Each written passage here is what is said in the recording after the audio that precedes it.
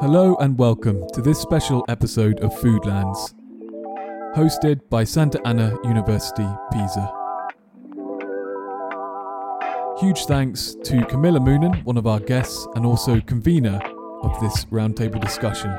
Dr. Moonen is from the Agroecology Group at Sant'Anna.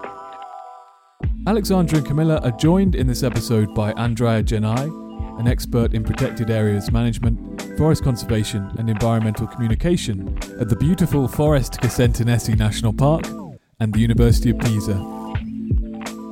And Diego Guidotti, CEO of the agritech company Aedit.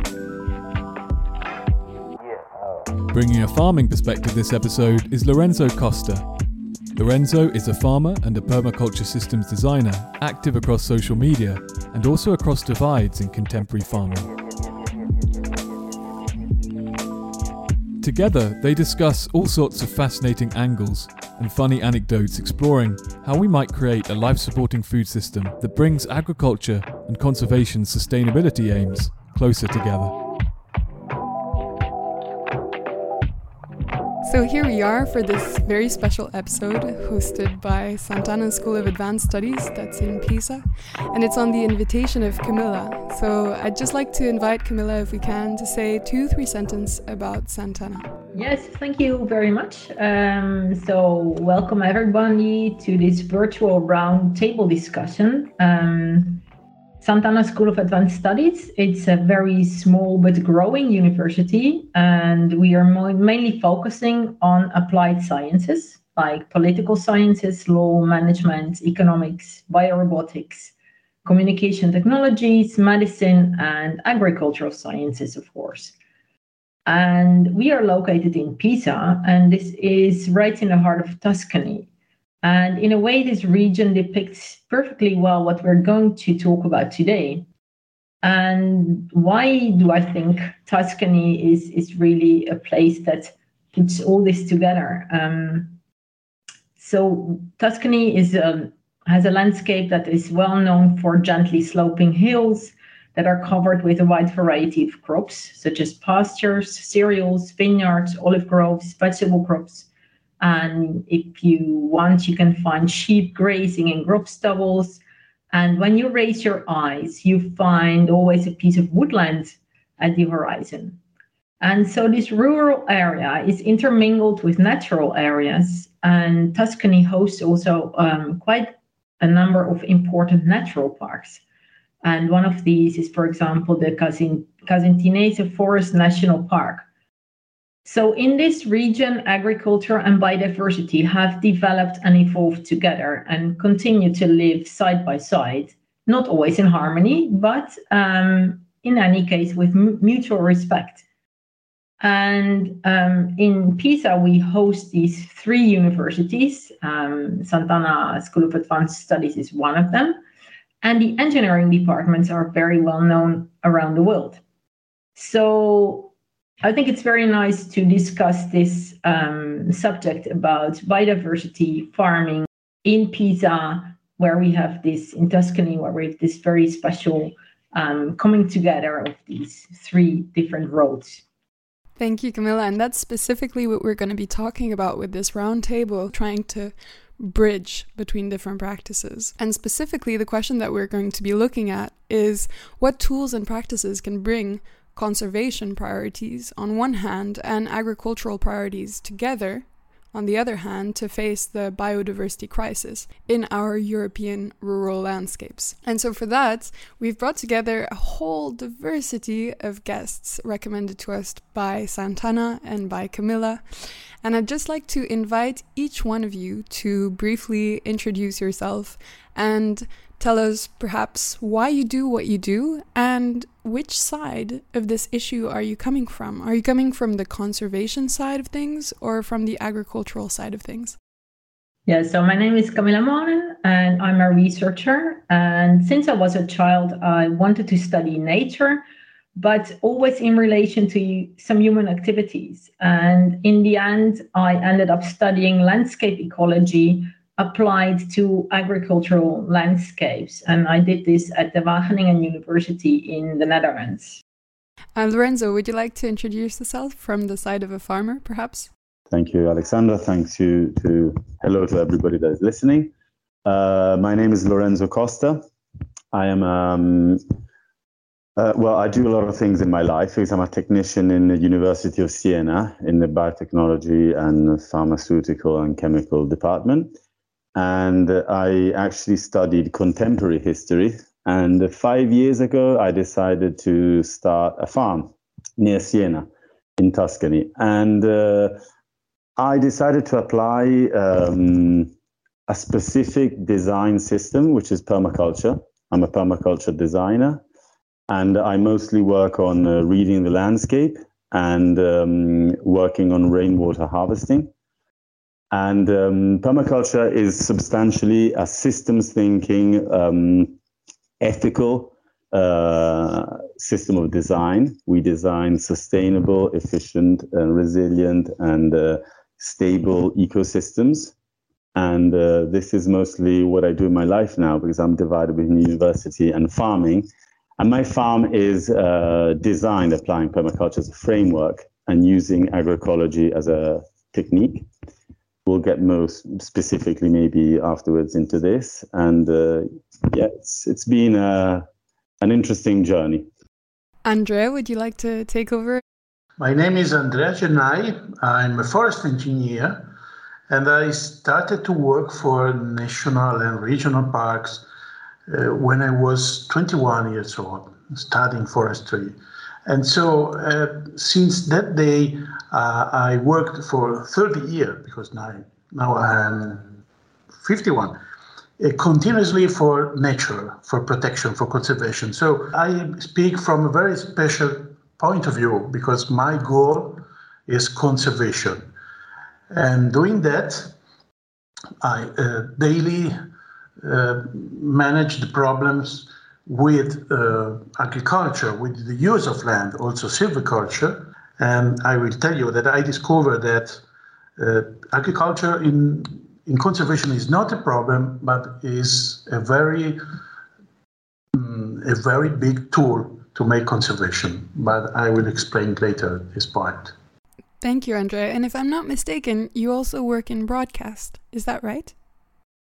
Yes, working for national parks, I had the opportunity to collaborate with the national TV, with a broadcast called GEO, speaking about conservation in regional national parks and also about forests. So this is another point of view, explaining that themes to the people, to the normal people that in the afternoon are looking at TV programs is not easy, and we have to manage that. Yeah, that very much speaks to us on the podcast. We've spoken to a lot of people who do communications in science and journalism in science, and that's the prime mission that we need to take today. Fabulous. And then just to close, I'd like to invite Diego to introduce yourself. Yes, hello everybody. I am Diego Guidotti. I have a personal background on related to agriculture. My grandparents, they were sharecropper, a very tough type of agriculture. And I have to promise them that I will not become a farmer. So I had to study agriculture because farming was not an option for them. And so I study in high school and in university agriculture. And then I'm quite a nerd. So I like digital technology, information technology. So I started to mix these two interests together. So I'm I have a company working on developing digital solution for farmers and for agriculture in general. And so I try to combine these two different worlds, the digital solution, information technology, and agriculture together. Thank you so much, Diego. And really, it's exceptional to get that little bit of personal background story about your grandparents. I look forward to looping back to that. So just to begin on our first question, to address these different ways that we're going to bridge conservation and agricultural priorities in the landscape, we can fairly say that historically, from a conservation point of view, people have thought that agriculture kind of disrupts the natural world. In the birth of the conservation movement itself, nature was considered as something that needed to be protected from human activity, particularly in the USA. So in this perspective, agricultural landscapes and natural reserves are imagined as really separate spaces. And for the public, when we think about biodiversity, we think it only exists in these nature reserves. We think specifically about these very charismatic animals we see on TV. But all of a sudden, if we think about this concept, a concept like agrobiodiversity, and think about aiming to have more agro-biodiverse landscapes, it kind of shifts this perspective, and we can think that we need to enrich and favor biodiversity in our farming landscapes.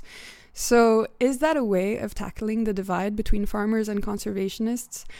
Camilla, you're the person who introduced to me this concept of agrobiodiversity.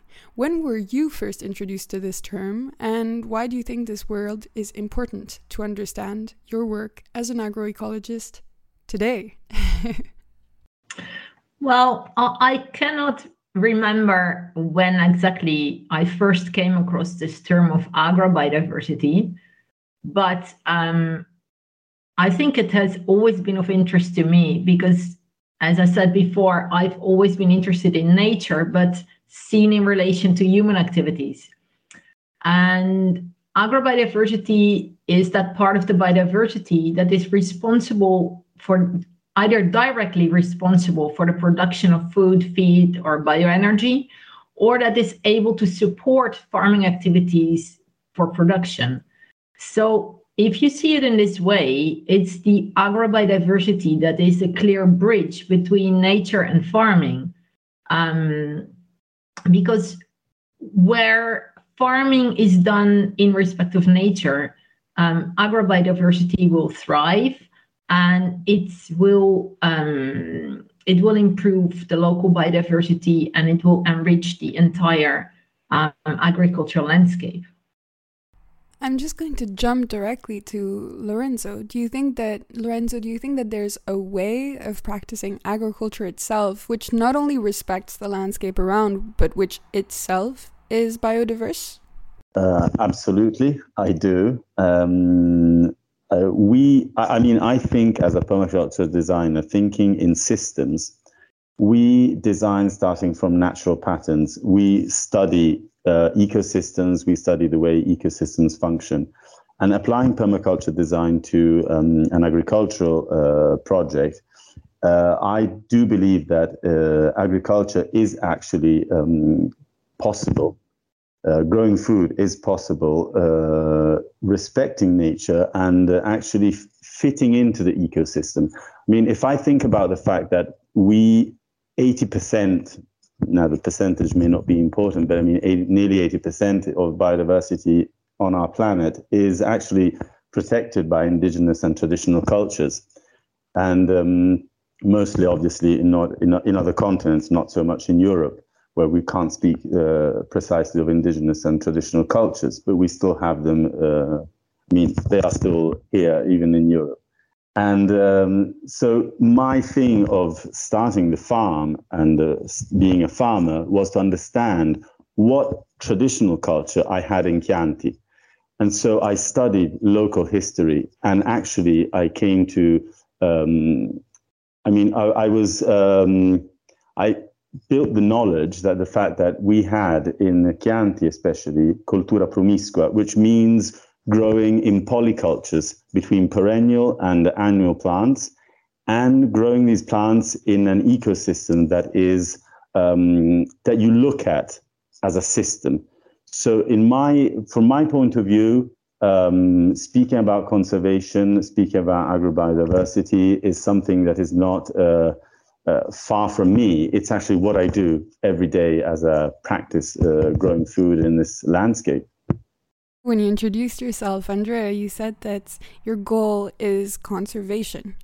And just as I was saying, historically, it's not immediately that a conservationist would get involved with farmer. And indeed, it's not every day that we meet a farmer like Lorenzo, who not only comes from a contemporary history background, but also works in chemistry labs every day and gets to give us this kind of almost philosophical approach to what being a farmer can really mean in daily life and on a very moral, ethical level.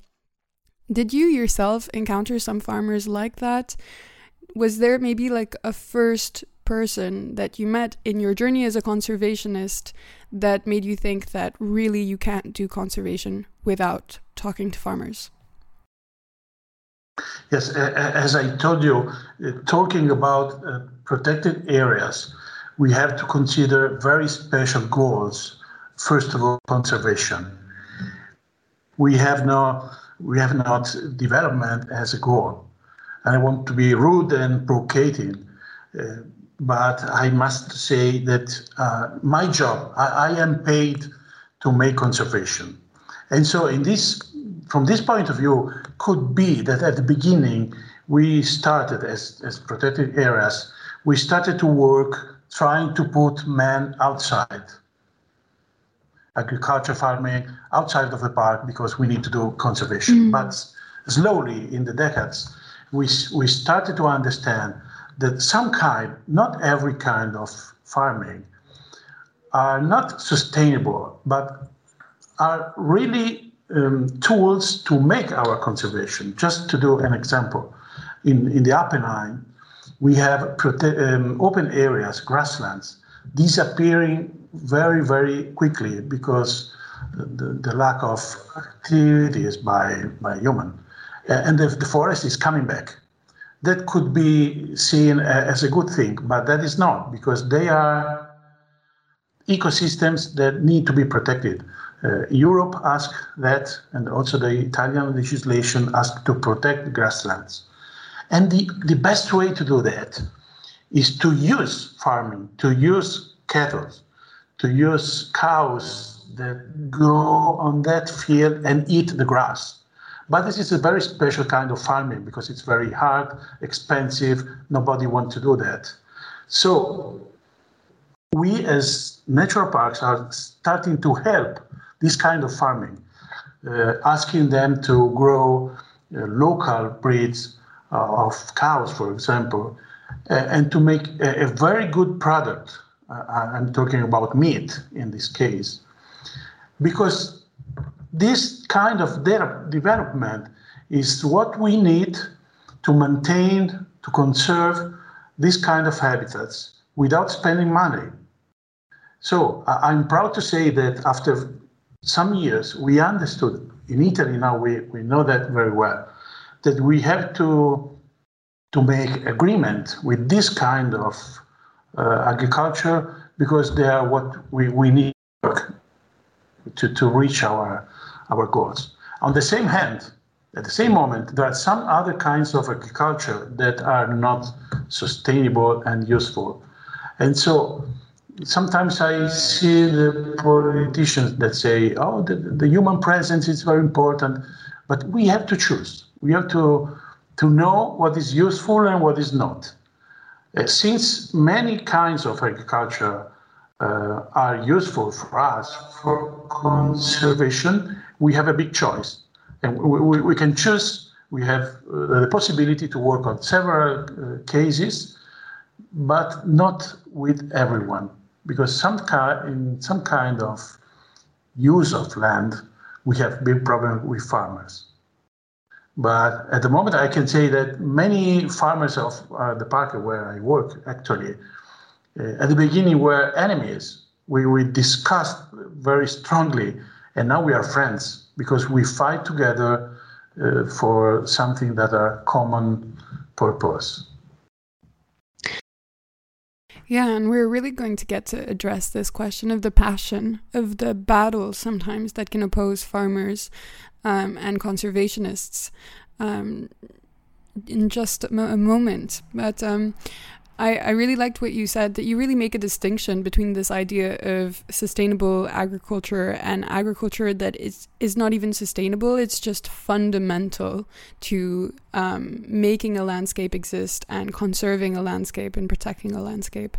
But you also said that it's harrowing work. It's really difficult. And I sometimes think to myself that as a young person, who just finished a history degree, and it was a history of agriculture degree. So I realized, okay, we need people on the land to create these landscapes. But I was like, who's going to do it? And you look around and you look at how hard a work it is, especially if you're going to have an attention to local practices. And sometimes you panic. You're like, who's going to do that? And I think that the question of how we support these farmers comes in quite strong. And because we're in the 21st century and it's not necessarily a question of going back to ancestral practice in whole, but going forward with these practices, we have people like Diego who do work to support practices through tools like biodiversity monitoring. Diego, do you want to tell us a little bit about what kind of tech tools you can deploy to help and accompany farmers in their work? Yes, there are several tools. It's an interesting period because the digital tools and the data available is increasing, and so there are a lot of new technologies that we can use in agriculture. It's interesting to highlight that there is no one type of agriculture. We have different type of agriculture, different crop with different impact, and also different objective and different farmers. So we have, usually it happens to us to work with farmers that were very open to agroecology, and they study a lot. They want to try a new technology to maintain the biodiversity of their farm. So with them, there is a lot of work to understand, to provide them tools to get a better decision and to assess how good is going. So there is an actual improvement of my soil condition over time. And this is something that are very interesting for us. But then we have a lot of farmers that are mainly, that are not directly involved in agrobiodiversity. There is, the agrobiodiversity is a very generic term. There is also, the genetic variability of cultivated crops. So for a lot of farmers working on agrobiodiversity is to plant different varieties of beans instead of, and how to discuss with them and how to start to propose some practices to manage also the landscape agrobiodiversity is something that's interesting. But we need to show them, they have a very utilitarian mindset, so we need to start to discuss with them proposing solution that can help their production and that can help their also marketing activities. So for this type of farmer, that's they're not skeptical but per se, but they need to be convinced. It's very important to provide solution to prove them that some agroecological practices can improve the sustainability of their activities. And then also an interesting part is also how the management of agrobiodiversity can support also their production and the marketing of their production. So to give a specific certification to sell in other country for different type, to increase the number of customers, of the quality of customers. So this is also something that can be used. Yeah, and we're going to be looking at specifically the kind of product that you can create with these approaches and how you can label it a bit later on. But I'm curious, Diego, do you get a chance to talk to these farmers who maybe are more entering into the market of agrobiodiversity? Do you also offer products that helps them have an in? Maybe these farmers that you were talking about who consider that agrobiodiversity is to plant different kinds of beans in a field, which is already a progress. Do you also talk to them and propose tools for their practices and their views? Yes, I think it's interesting also the exchange. So a farmer is more interesting to talk with another farmer than working with me, that I'm a digital solution provider. So probably it's better when they see something from other farmers, there is a lot of interest. And another problem is that I'm working a lot with conventional farming, and also the development of new digital solution. Usually they are built with in mind some very traditional and high, with high productivity targets type of farmers. So I think there is also a challenge to adapt some digital solution that exists, like model, decision support system, farm management information system, and to try to adapt them to be used in farmer using agroecological practices. Just to make an example, when you use a software to describe what is how is the farm structure using in one field, you can put only one crop. So mixed cropping cannot be managed with that type of tools. So I think that's also it's important to stress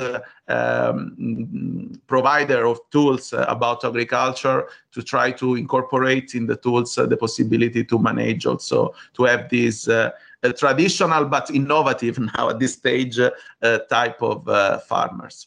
So also this is an interesting things to discuss. Yeah, that's going to be fascinating.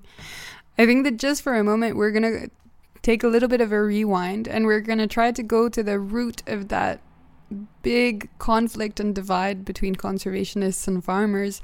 And I'm just going to come back to you, Andrea, you who is our conservationist today in the roundtable. And you spoke about the very beginning of your relationship with the farmers in the Apennines, in the grasslands where you were working, and how that started. You were enemies at the very beginning. Do you want to tell us about that story? Yeah, the conflicts start when we have no time to talk each other, and that's what happened at the beginning of in a protected area of the management. We write the rules, and you start to say this, you cannot do this and this, but you have no time to stay, maybe having a coffee or spending some time in the field with the farmers to understand their problems, their point of view, and to explain yours. And so you need time and you need people, and that's what we miss. In national parks, we are very few people, and we have no time to stay with the farmers.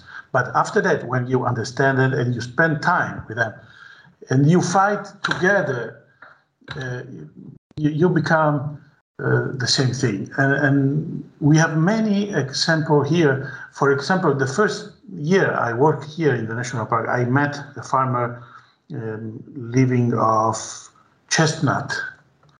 And he had problems with the wild boars, and he was really, really upset against the park.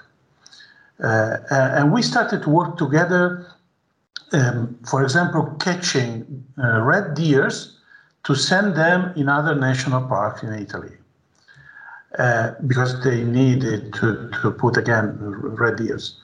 And so we didn't control the number of deers, and the problems with chestnuts are still there.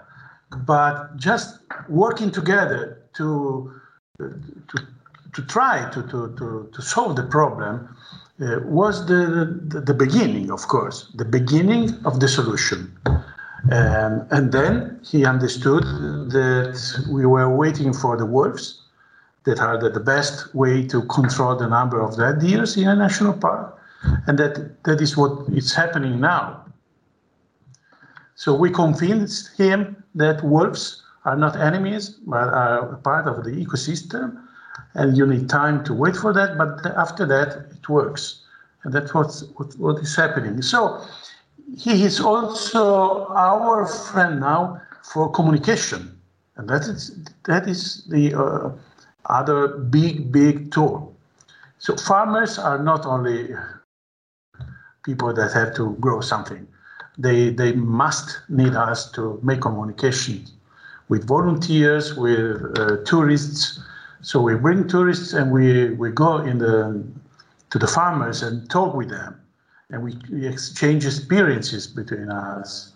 And the power of a farmer explaining how it's important to have the wolf in a national park is really bigger than what I can do as a public person that work for a national park. So they are our colleagues. We should pay them. Also to build the landscape, also to work about quality of the food that the tourists will find in this territory. And they are another instrument to explain this because they grow that food.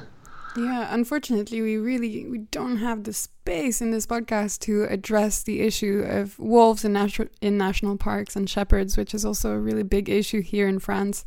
And such a good question, and it just speaks to the power of being able to share in an issue, like you were just saying, Andrea, and manage to really get the farmer on your side and to understand that you're really working with the same stakes. And there's also an economic dimension to this idea of becoming colleagues and working towards the same ends.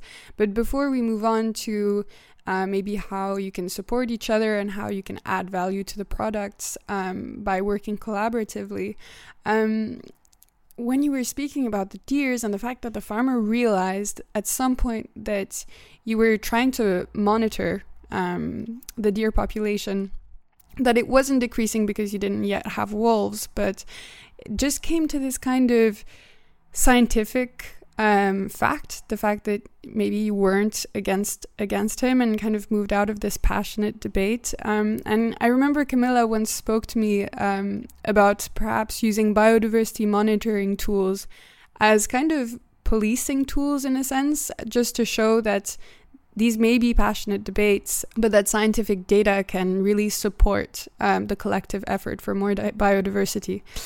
Camilla, do you want to tell us a little bit about why you think data might be able to kick into issues like big mammals in farmlands and in natural reserves?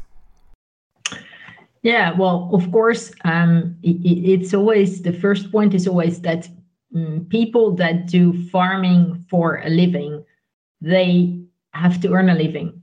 So that is something that we always need to remember when we talk to farmers about doing something a little bit different from just farming. I think that is something that scientists and policymakers and many other people with very good ideas need to really keep into mind that a farmer is a farmer and he needs to earn a living with that. And if we keep that into mind, then I think we still have a very large space to have a dialogue with farmers about doing activities that can also help nature conservation and developing biodiversity on farms.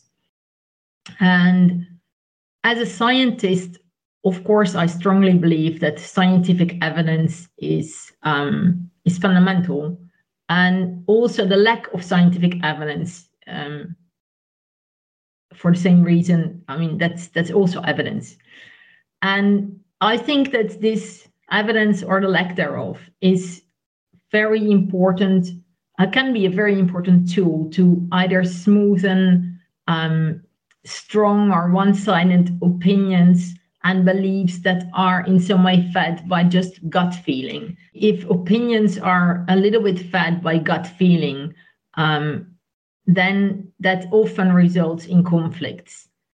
And I do agree with Andrea that the conflicts very often also are born from lack of time to really talk together, as he said. And I think he had some very good examples of if you spend time together, you really start to understand each other, and these very strong-sided opinions, they start to kind of the edges start to get smoother, and that is of course very, very important.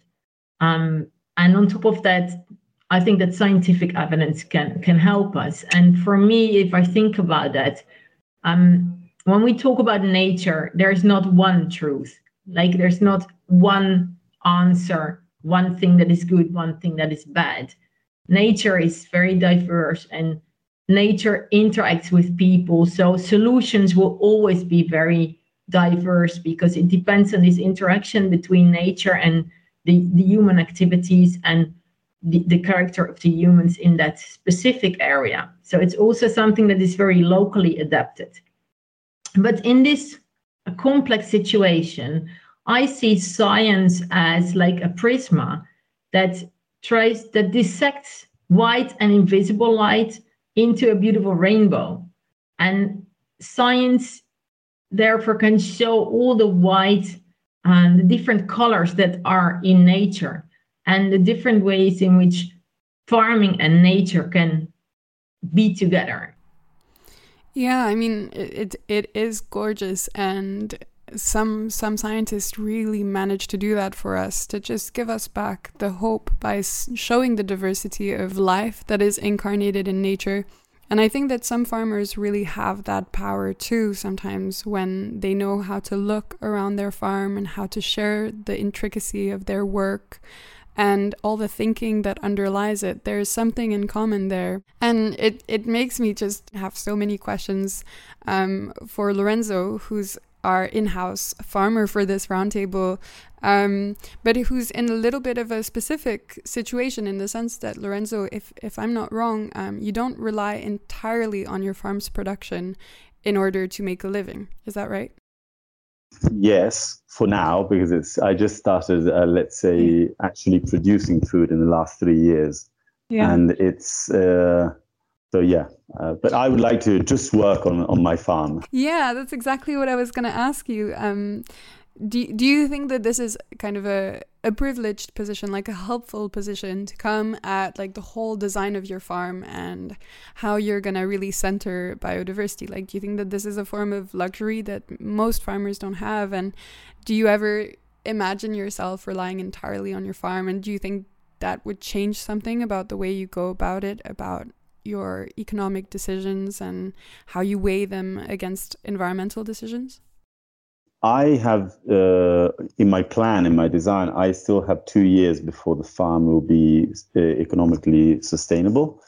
And no, I don't think I would change any of my perspective or the vision I have about farming, thinking about relying entirely on my farm life, let's say, on my farm work.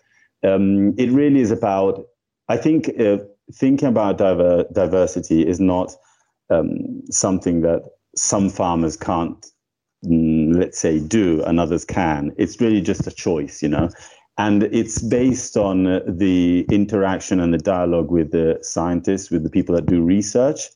It's based on the fact of studying and doing research by ourselves as farmers, because it really is understanding what the landscape, the territory you're farming in is, how the ecosystem where you're farming is structured. So I would have so many things to say about even the wildlife, pressure we have here in Chianti. I mean, if I can just take 2 minutes on this. I mean, the landscape where I farm is based on wine producing. Okay, so it's all wineries, and they fence out the whole landscape. And I've been discussing the last 3 years with neighbors, with farmers, and speaking about the fact we can't look at our farms as an independent, autonomous system. So we have to think about the entire territory of our town, of Gaiole, or anyway, the Chianti region, and think about the wildlife pressure we have is based on the fact that everyone is fencing out entire sections, of the territory. And if we instead started looking at the territory as a whole, we could create fences, because we have to fence. I grow vegetables, so I have to fence my vegetable gardens, and I understand the people that grow grapes and they have to fence out their vineyards. But if we spoke about creating greenways, ecological corridors for wildlife could move in the territory freely, going through the different farms, moving and feeling even protected by the woodlands that we have, fortunately, are they're abundant here. And the fact is, we should just sit down with the local municipality, with all the farmers, even with the hunters, because we have a lot of hunters here in this region, and speak about thinking on a territorial, level about farming and conservation, and actually creating greenways, ecological corridors for wildlife. I haven't fenced out all my farm. I have even fenced not on my boundary. I've left 12 meters, let's say, of woodland on my boundary, so animals pass, freely, and they feel protected by the woodland. And I've never had any problems with the wild boar, with deer. And I mean, it's just a matter of understanding, what you're doing and how you can do it. It's about teaming with nature. It's not about opposing nature. We're not in contrast. So it's really about teaming with nature, with the ecosystem. That's great. I'm just looking. I think did we lose someone? Okay, we suddenly lost Andrea. I'm just gonna push you a little bit further on this question because I wish it was that way, but obviously there must be obstacles to farmers adopting a more biodiversity sensitive approach, even if it's not entirely permaculture, even if it's not completely systems thinking. But and we know there are a series of huge barriers to access to this kinds of thinking, be it time. And I'm just wondering, can you perceive from the inside, from being a farmer, can you perceive where these obstacles are and in what are they made of? Would you be, for instance, able to convince all of your neighbors? And if not, why not? Okay, yeah, I understand. I speak from a very specific perspective, so I do get that. And but yes, I think it's just about sharing examples. And my farm functions locally as a sort of example, an ecological, biodiverse example. So I've had in the last year a lot of local farmers, even big wineries that have come to visit and to understand what sort of approach we have to farming. And they're actually very interested. I think the thing about there are obstacles. I mean, I have obstacles with the wildlife. I mean, we spoke about deers and wild boar. My big problem on farm is a badger. I have a couple of badgers. You can't fence them out. They dig every night, and they go in the vegetable gardens and they eat earthworms. Mm-hmm. And so they just pull up all the plants. Well, my solution, apart from sleeping on farm for 1 month, trying to chase them out during the night, has been just shift. I water my gardens at 4 o'clock in the morning, because at 2:33 in the morning they leave the farm. So they come in every night, but they don't find the moist soil, so they don't feel there's all the earthworms that are high up in the first layers of the soil. And I just shifted. I tried to understand the problem and found the solution in the problem. Saying, okay, so the badger moves out around 2:30 in the morning. I'll just water at 4:30 in the morning in summer, and that has become a solution. And I think local farmers and farmers in general, we just have to sort of share examples. And it is really incredible how farmers don't have time maybe to do research by themselves, but when they see examples that work, they adopt them very quickly. I'm sure there are going to be farms in the next 2-3 years here locally that will start accepting the idea of building, of fencing, keeping in count the pressure of the wildlife and creating greenways. Because this is a discussion we're having locally. I'm very passionate about this, and I'm taking this discussion locally with the local government and with the farmers. And I believe in 2 years' time, we'll see some differences. I love your optimism. Oh my God. Can we please keep going in this energy? I agree with you. And I think that when you say that farmers need to see that there's a product or a practice that works, it also is quite utilitarian, as we went back to earlier. We always need to remember that a farmer is farming to make a living, and that is mostly an economic question, at least somewhere in that thinking and in that daily life. And most of you, if not every single one of you in the debate so far, mentioned the stake of the value chain, the agricultural value chain, and how the sheer fact of enhancing biodiversity in the landscape in which you're working, and then being able to measure that and show it to the consumer would increase the value, if not even the quality of the product itself. So I'm just going to perhaps give to Diego the chance to comment on that. Yeah, sorry, I had a question to Lorenzo, so just a curiosity. Oh, apologies. Go for it, Camilla. I didn't see your hand. About the presence of wildlife on his farm. So, Lorenzo, I was wondering what you think about these technological solutions that are coming up. Yes, let's say slowly, but there's a very big interest in it, also from a scientific point of view. The use of I don't know exactly how it's called in English, ultrasound, to in some way keep animals away from crops. Do you think, like from the way you were saying it, you want to team up with nature, so in some way you want to use natural ways to avoid that they come onto your crop and do harm? Are you in favor of that kind of solutions, or would you see that the same as fencing and therefore not very, very much in line with teaming up with nature?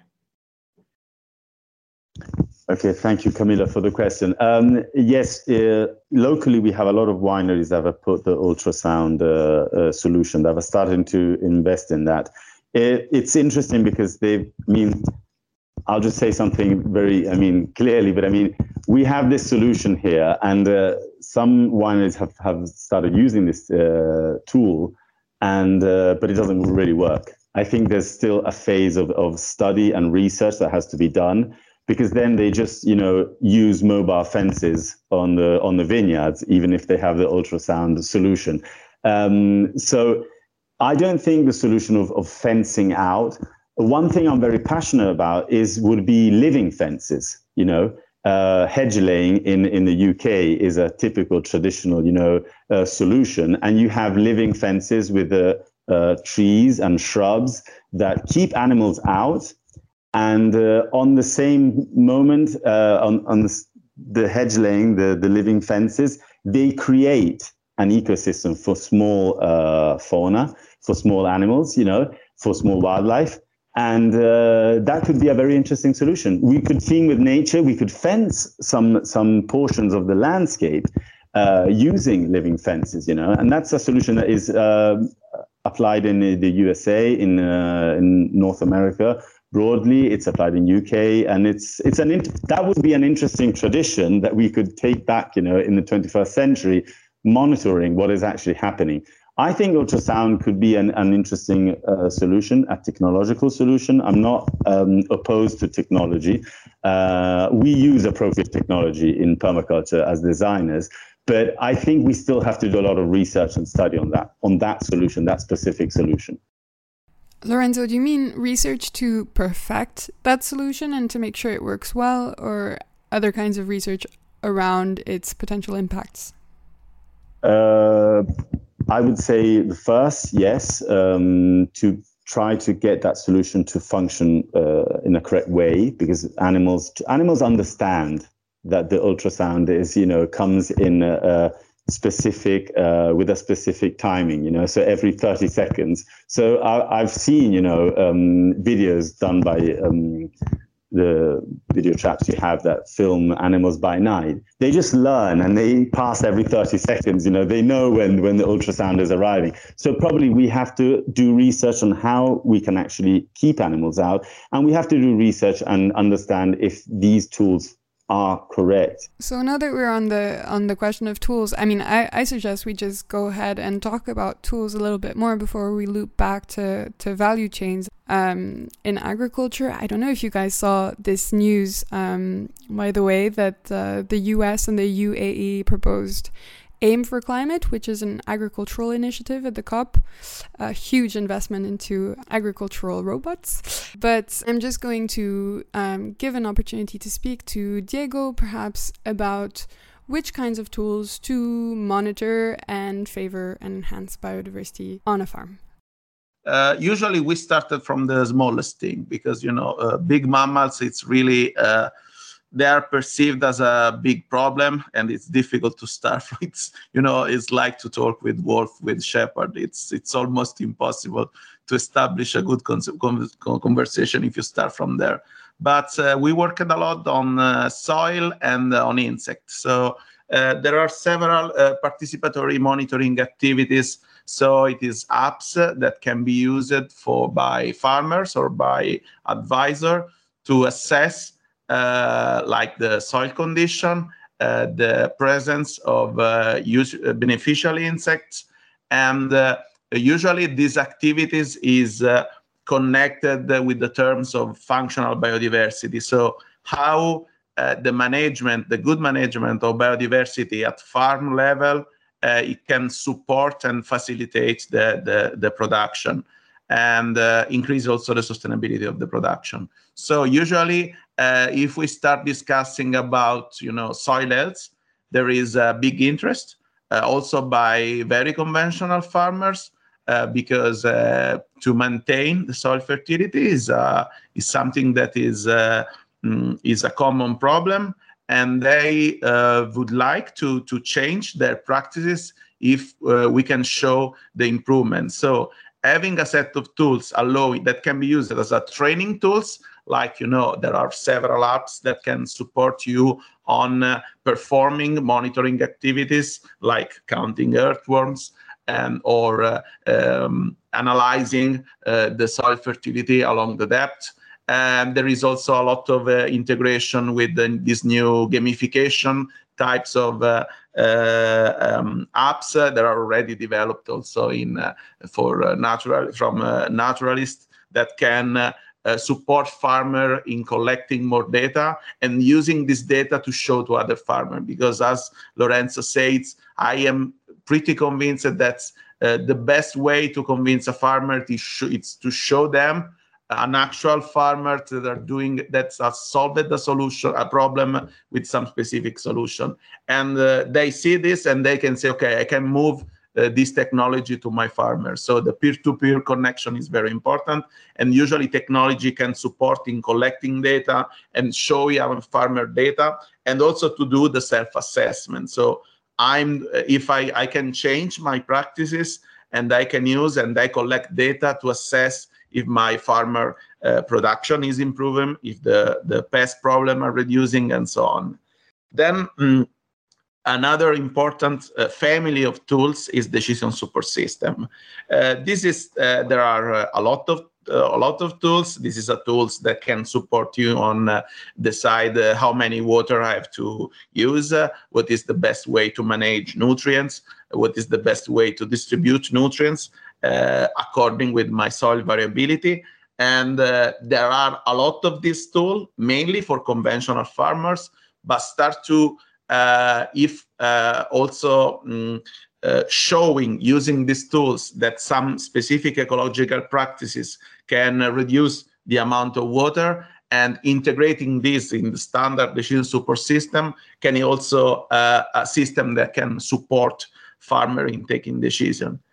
And then I think it's important because it's I think a fair way to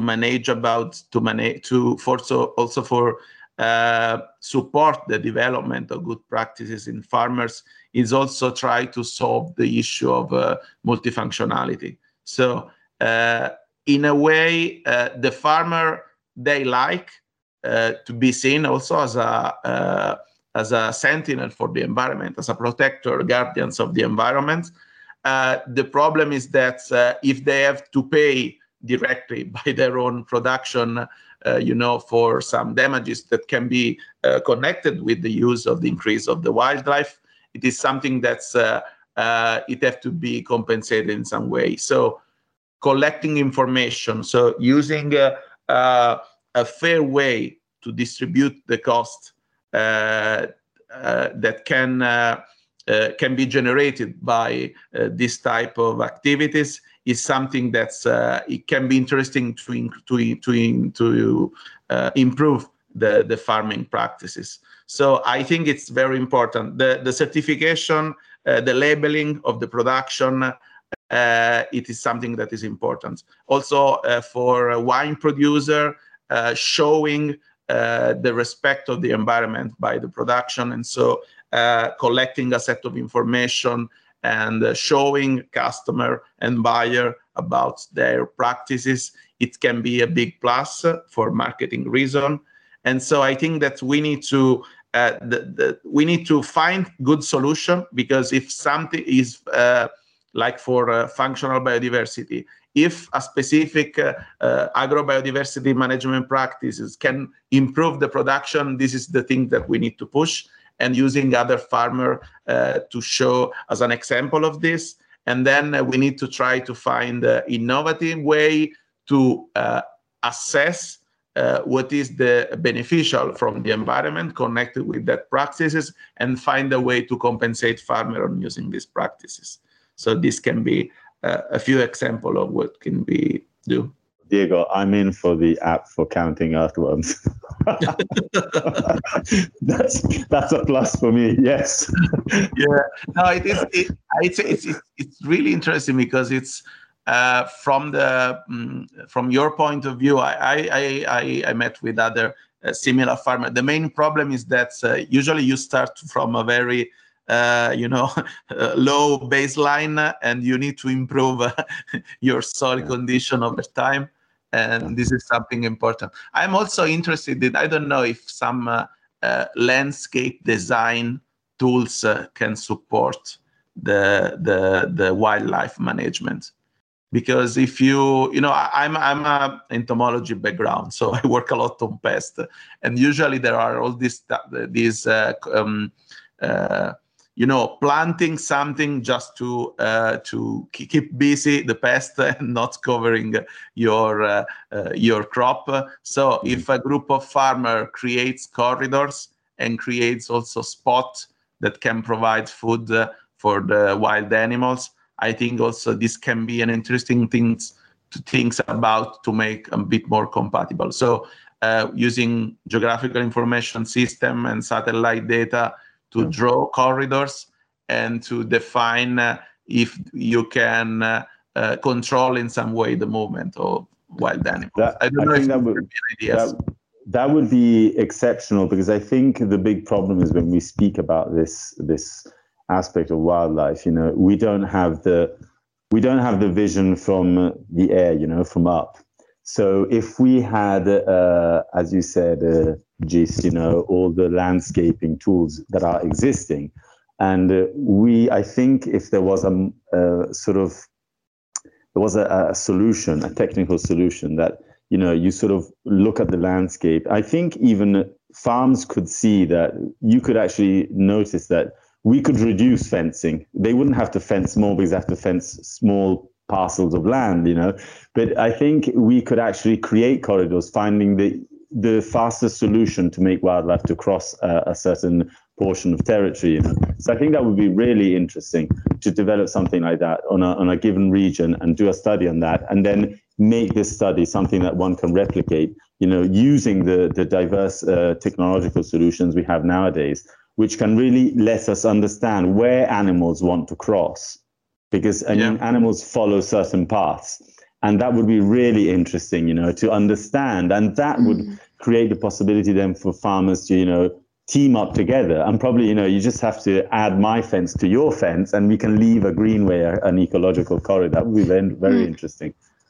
What I find really interesting in the debate that you guys are having is the fact that knowledge here is the key, that sharing this knowledge can already be empowering, and that passing through the scientific route somehow can evoke and awaken respect in these communities. Does that sound right? For me, absolutely. Yeah. Yes, I agree. Yeah. Sharing knowledge, sharing experience, and interact with research. Yeah. And I think it's even obvious because, I mean, on a certain level, those that create, the tools, maybe they have to come out on the field. So they have to speak to farmers, to understand what farmers need and what problems they have. I mean, as Diego was saying, working on soil, I mean, soil is so important, understanding the microorganisms, you have the bacteria, the fungi, and really, getting to understand how soil is functioning. And on that side, on that level, if I think about soil, for me, I mean, on my farm and in general, I think if we want to create an agriculture that is sustainable, is regenerative in certain ways, and functions with functional biodiversity, water is so important. The moisture you have in the soil. So monitoring how much water you have and reducing even the waterings you do, for the crops. That is, and there's so many tools in that sense today. But I think it's still something that we should, bring clearly to the farmers, because that would be so important, because we have the climate crisis and we have problems with water. We have so many problems with how the rain patterns, are changing. And I think farmers on that are still we're sort of slow to change our methods we use in watering. And that is such a crucial aspect, that we should, and I think that would just get all of us around the table, finding solutions really quickly. Yeah, I mean, I completely agree with you on that. And I was a little bit surprised, but in the end, not that much to hear Diego talk about using soil biodiversity tools with conventional farmers. And again, and water is it's something that on a utilitarian level and in terms of cost reduction and sustainability in the long term, these are tools that, it's very obvious that you could connect with a farmer on that. But then I get quite surprised when you guys talk about making a greenway. How do you, can you also pass through this kind of utilitarian logic to talk about wildlife and big mammals with farmers? How do you convince them that there's a use to this? Yeah, this is a bit. I think it's. I agree with Lorenzo that soil. Water management is a good starting point to put together also different type of agriculture. For the effect of environment, I think it will be a bit more tough. Usually, at least from the standard point of view, they say, okay, the traditional farmer usually have this vision. I'm spending a lot of time. I will reduce the risk of wildfire. I will reduce the risk of erosion. And I get no paid by this. So usually the discussion is that how it's possible to do this. Usually there is, the direct the response to this is to on CAP. So let's create some way to compensate this, but it starts to be, a lot of paperwork connected, and we know that this will not be some solution.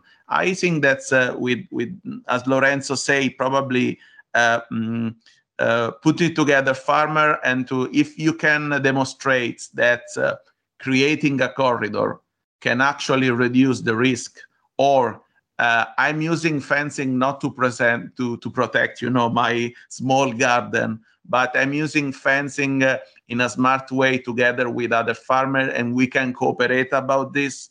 I think this can be a solution. Will not be easy, but probably Lorenzo can.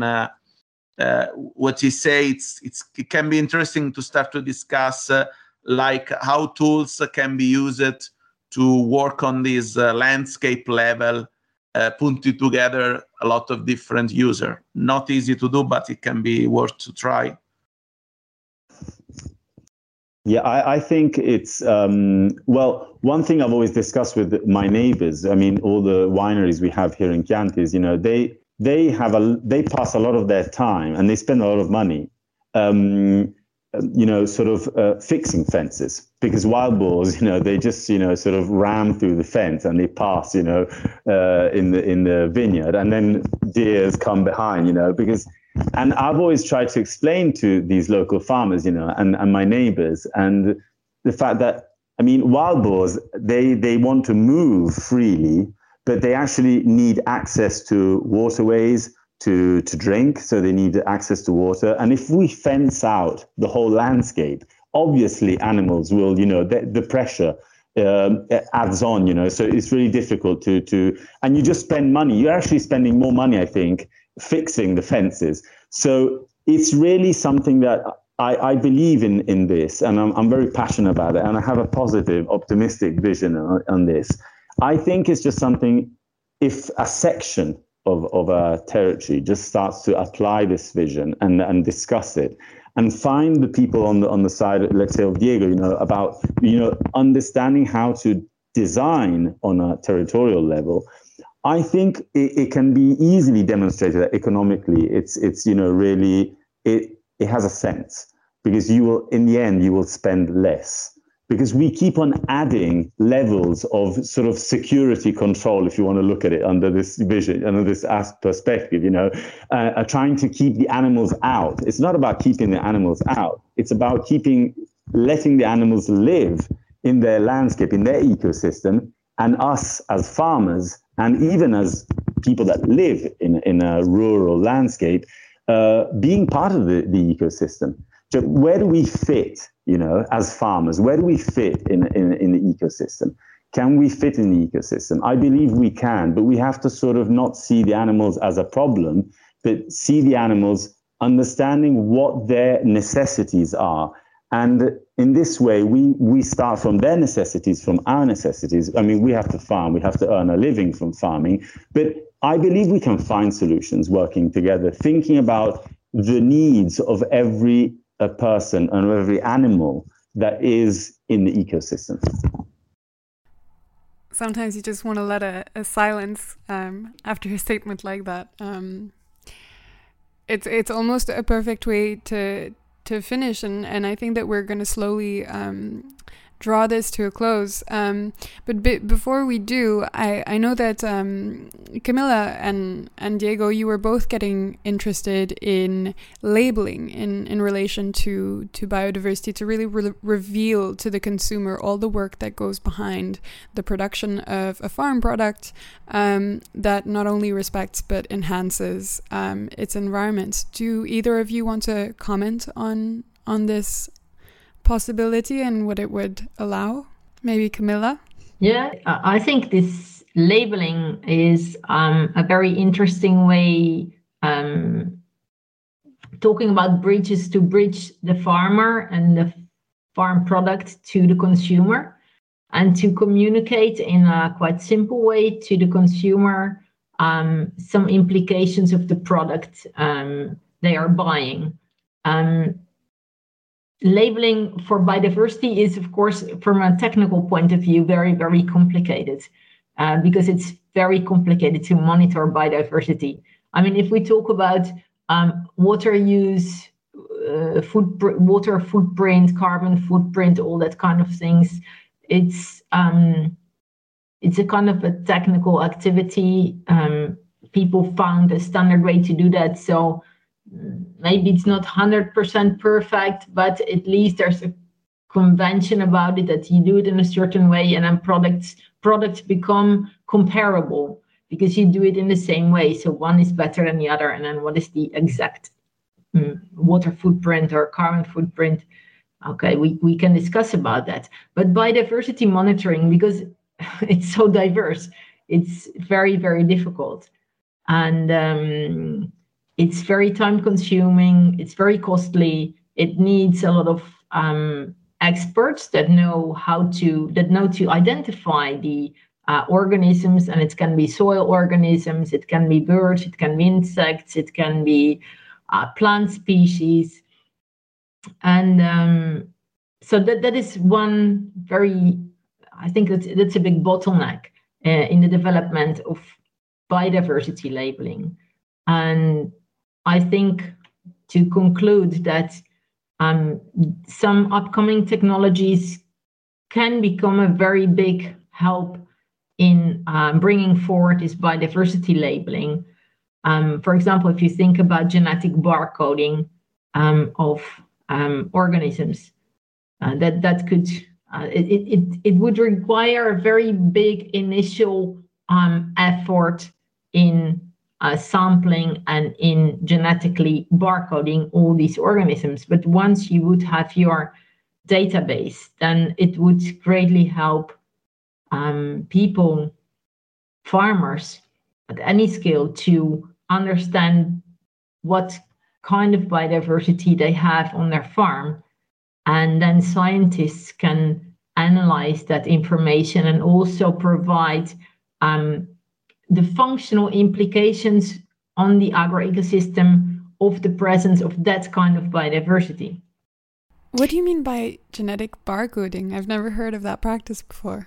Yeah, it's like trying to make a kind of a key based on the DNA of species. So the DNA of species is unique. And so if you can link some DNA keys with the identification of the species, then just by analyzing the DNA, you can know which species or at least families are present.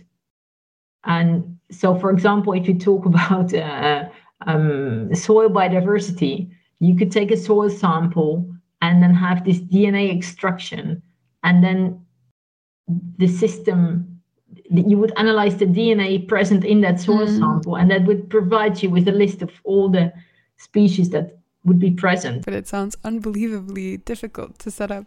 Diego, do you have anything to add to that before we move to closing remarks? Yeah. It's, the main problem is how difficult it is to collect data to show the labeling. Usually, the first easiest approach is to working on landscape. So it's using remote sensing and spatial data to assess how complex is the landscape of my farm and concerning my farm. The landscape connectivities is something that can be added to this to show not just how diverse is, the standard is to use, the ecological focus area that is already mandatory by greening of CAP. But if we can grow on this and show how complex is my landscape, and so how my farm can support the generic agrobiodiversity, this is something that can be done almost automatically. And the main problem is how to connect this to a specific label. Usually we had some experience on user use the app, they take picture, they count the earthworm, and then the results be published like on the QR code on the olive bottle, just to say what is the strength of my farm, and use this to differentiate my production with something more conventional product. So collecting data is very important. It's really interesting, the barcoding, because if you assess the microorganism biodiversity or the small arthropod biodiversity, this can be a good sign of the genetic wellness of the farm and soil conditions. So this is something that can be connected, but it requires a strong connection with all the food chain, and also find a way to provide with some economic compensation to farmer for their practices. Lorenzo, would you like to comment? Yeah, just really briefly. I think I find this discussion about the biodiversity labeling really interesting. And I just think one thing, because I'm a consumer, not only a farmer, I think labels tell stories.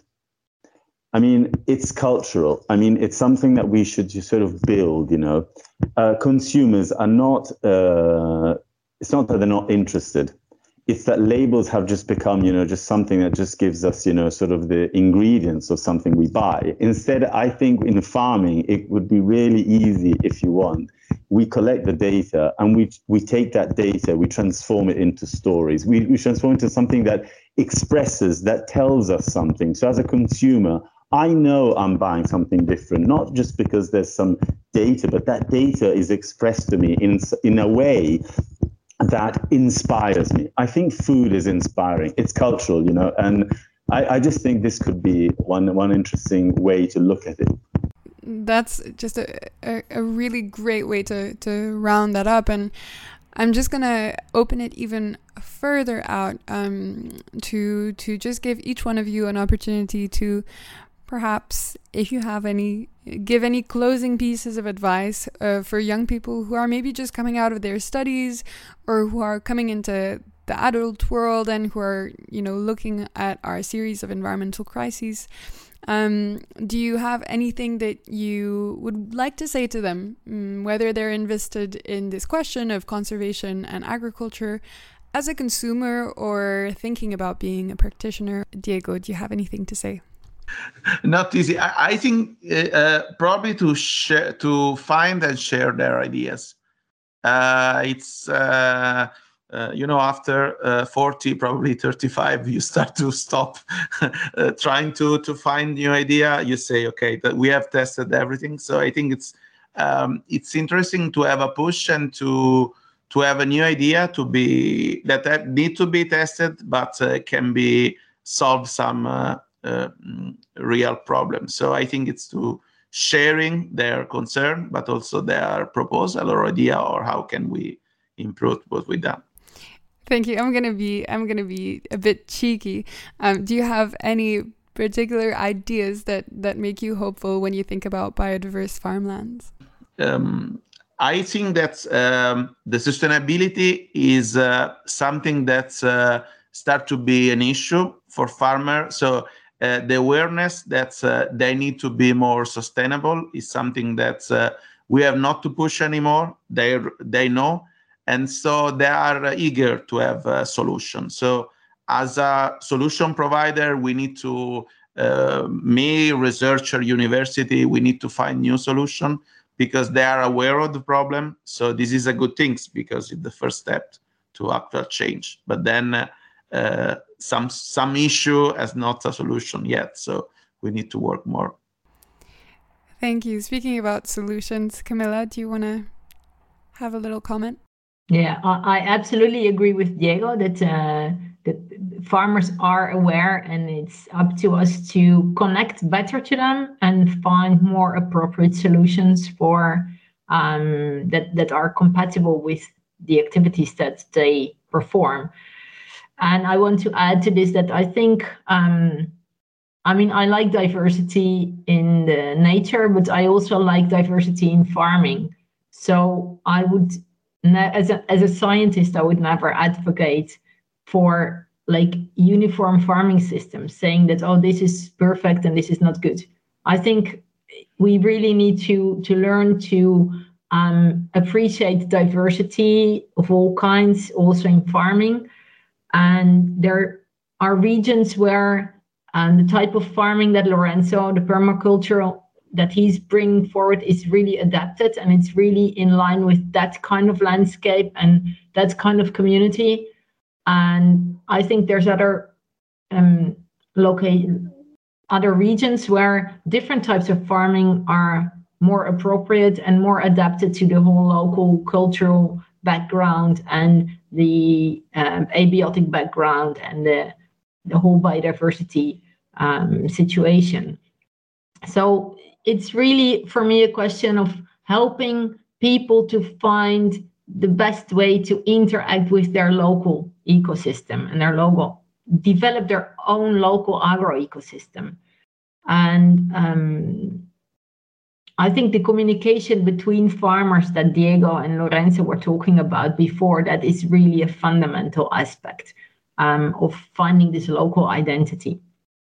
And if I can give an advice to young people that are interested in biodiversity, management, environmental issues, farming, it's really that they need to follow their passion, because whatever you do with passion, in some way it works out, and in some way it will bring you somewhere interesting. Thank you, Camilla. And Lorenzo, would you like to close? Yeah. Okay. So I agree with what Camilla and Diego were saying, and I love one thing. I've stopped speaking about best practices. I speak about specific practices. So we have to think about the context where we are actually farming when we are speaking about farming. And for young people that have finished studying, and one thing I always sort of share is follow your passions, ask questions, be cheeky, to ask the questions. There's never a wrong question. There's only the question we don't ask. And we have to ask questions. And one thing I always think about is study. Keep on reading, keep on visiting farms, visiting local communities. One thing I always say is, for me, reading and studying, doing research, reading books is incredible, has helped me, because I'm a self-taught farmer, and I started 5 years ago. And I always say that books are the organic matter that builds mind fertility. It's like organic matter in soil. And we have to always ask ourselves questions, never stop. I'm 45 and I feel like if I was 22 probably, because I'm curious. Curiosity will help us to find solutions to the questions we have. And that's us done. It's such a shame that Andrea somehow dropped off the network, but I think that we've got everything we need in the box. If you'd like to turn your camera back on, we can wave goodbye. But it was cool. Did you guys enjoy it? Was it okay? I was nodding for the past hour, sort of when Diego was speaking, and Camilla, Andrea, I was going, yeah. I think I would like to do that. That's why I was, So Andrea just wrote me a message that the electricity in the whole building went down. So he did not have any way to connect through anything. Great. Sorry for that. Yeah. Lorenzo, I will contact you because it's, okay. There are some also, because there are some projects on designing solution for agroecology, and it's important to have some strong voice from the farmer point of view. And I think it's interesting. Also, interesting that you interact a lot with more conventional farmers, so you know how tough it is. Yeah. How tough it is. So it is a good point of view to do this. And absolutely, it would be a pleasure. And I'm optimistic, just to even tell Alexandra. I do get angry, but I think we have to do this. I mean, the point is, it's not we can or we cannot. We have to do it.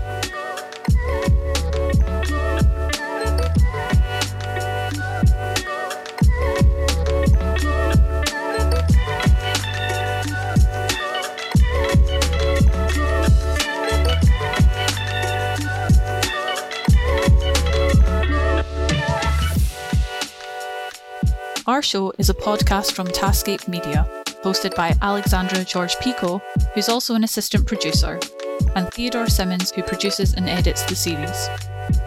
The production assistant is me, Beatrix Keeler. Alistair Simmons is our executive producer. Our thanks to all who've been involved in making the show possible.